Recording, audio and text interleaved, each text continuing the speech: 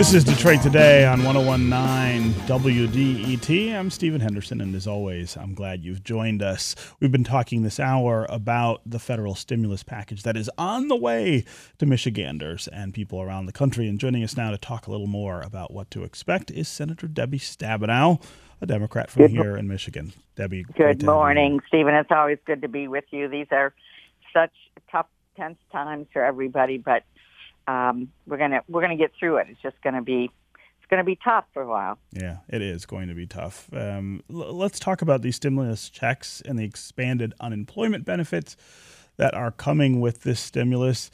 I wonder if you feel like this is enough for us to get through. You've got Mitch McConnell now saying we don't maybe need even another stimulus package. What do you think? Well, I think the way this is going in terms of the length that we will definitely need more. I do think that what was done in actually last two packages, we passed one in the middle of March and then the end of March, just last Friday it was signed.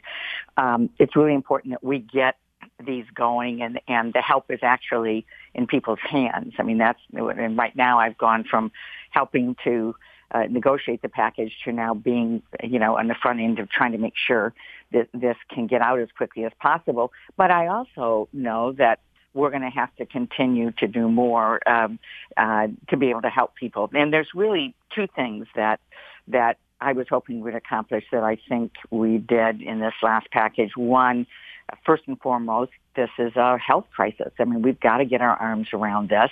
We've got to be supporting our hospitals and doctors and nurses and, everyone on the front lines. And so there's a big investment that in dollars to be able to address what's happening for hospitals and all the PPE that we've now learned to understand, the personal protective equipment and so on, and supplies. And so that's got to get out quickly. Now, I will say as a caveat that I've been spending all this week working with the governor and her team and with our delegation to deal with the fact that equipment is not available, and that's a whole nother thing. Right now, we've got to try to identify it and get this into the state, but the dollars are there to purchase it through this package and support the hospitals and the field beds and hospital being set up now at TCF Center and so on. So that's one thing. Other thing is how do folks get through it in terms of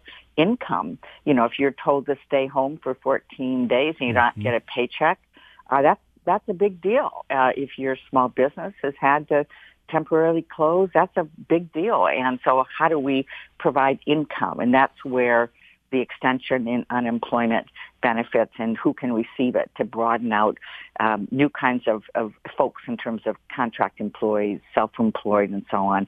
That's where the $1,200 per person comes in. That's where the support for small businesses comes in. And if you keep your people on the payroll, the loan that you get can turn into a grant so that your overhead for the next 8 weeks is basically covered by the federal government.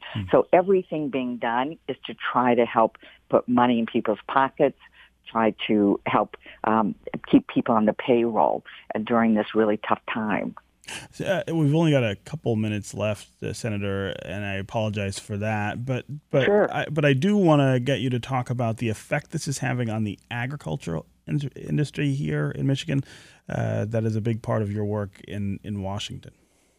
Absolutely. We put in also a disaster package that I specifically negotiated to make sure that our farmers were covered because some of the things the USDA has done, most of the things earlier in the year did not help our fruit and vegetable growers or small farmers or others in Michigan.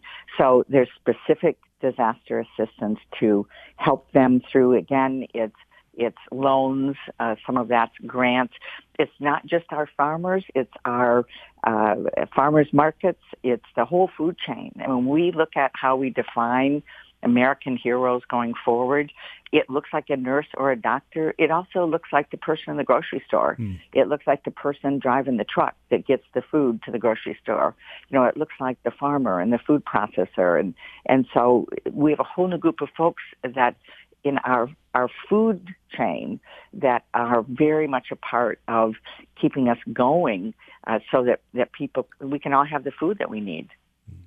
Okay, Senator Debbie Stabenow, I really do hope you're doing well during all of this, and we will have you back to talk more about the federal response sometime soon. I don't think this is going Absolutely. anywhere. Please be safe. We all have to do the opposite of what we want. Instead of going to see our family, we protect them by staying home. Yeah, that's absolutely right. It's really counterintuitive, but great to hear from you. Thanks. All right, that's going to do it for me today. I will be back tomorrow when we're going to talk about the social impacts of physical distancing. Are we headed for a social recession? And John Morosi of the MLB Network will come and talk about the loss of sports in our lives. This is 1019 WDET, Detroit's NPR station, your connection to news, music, and conversation. We'll talk again tomorrow.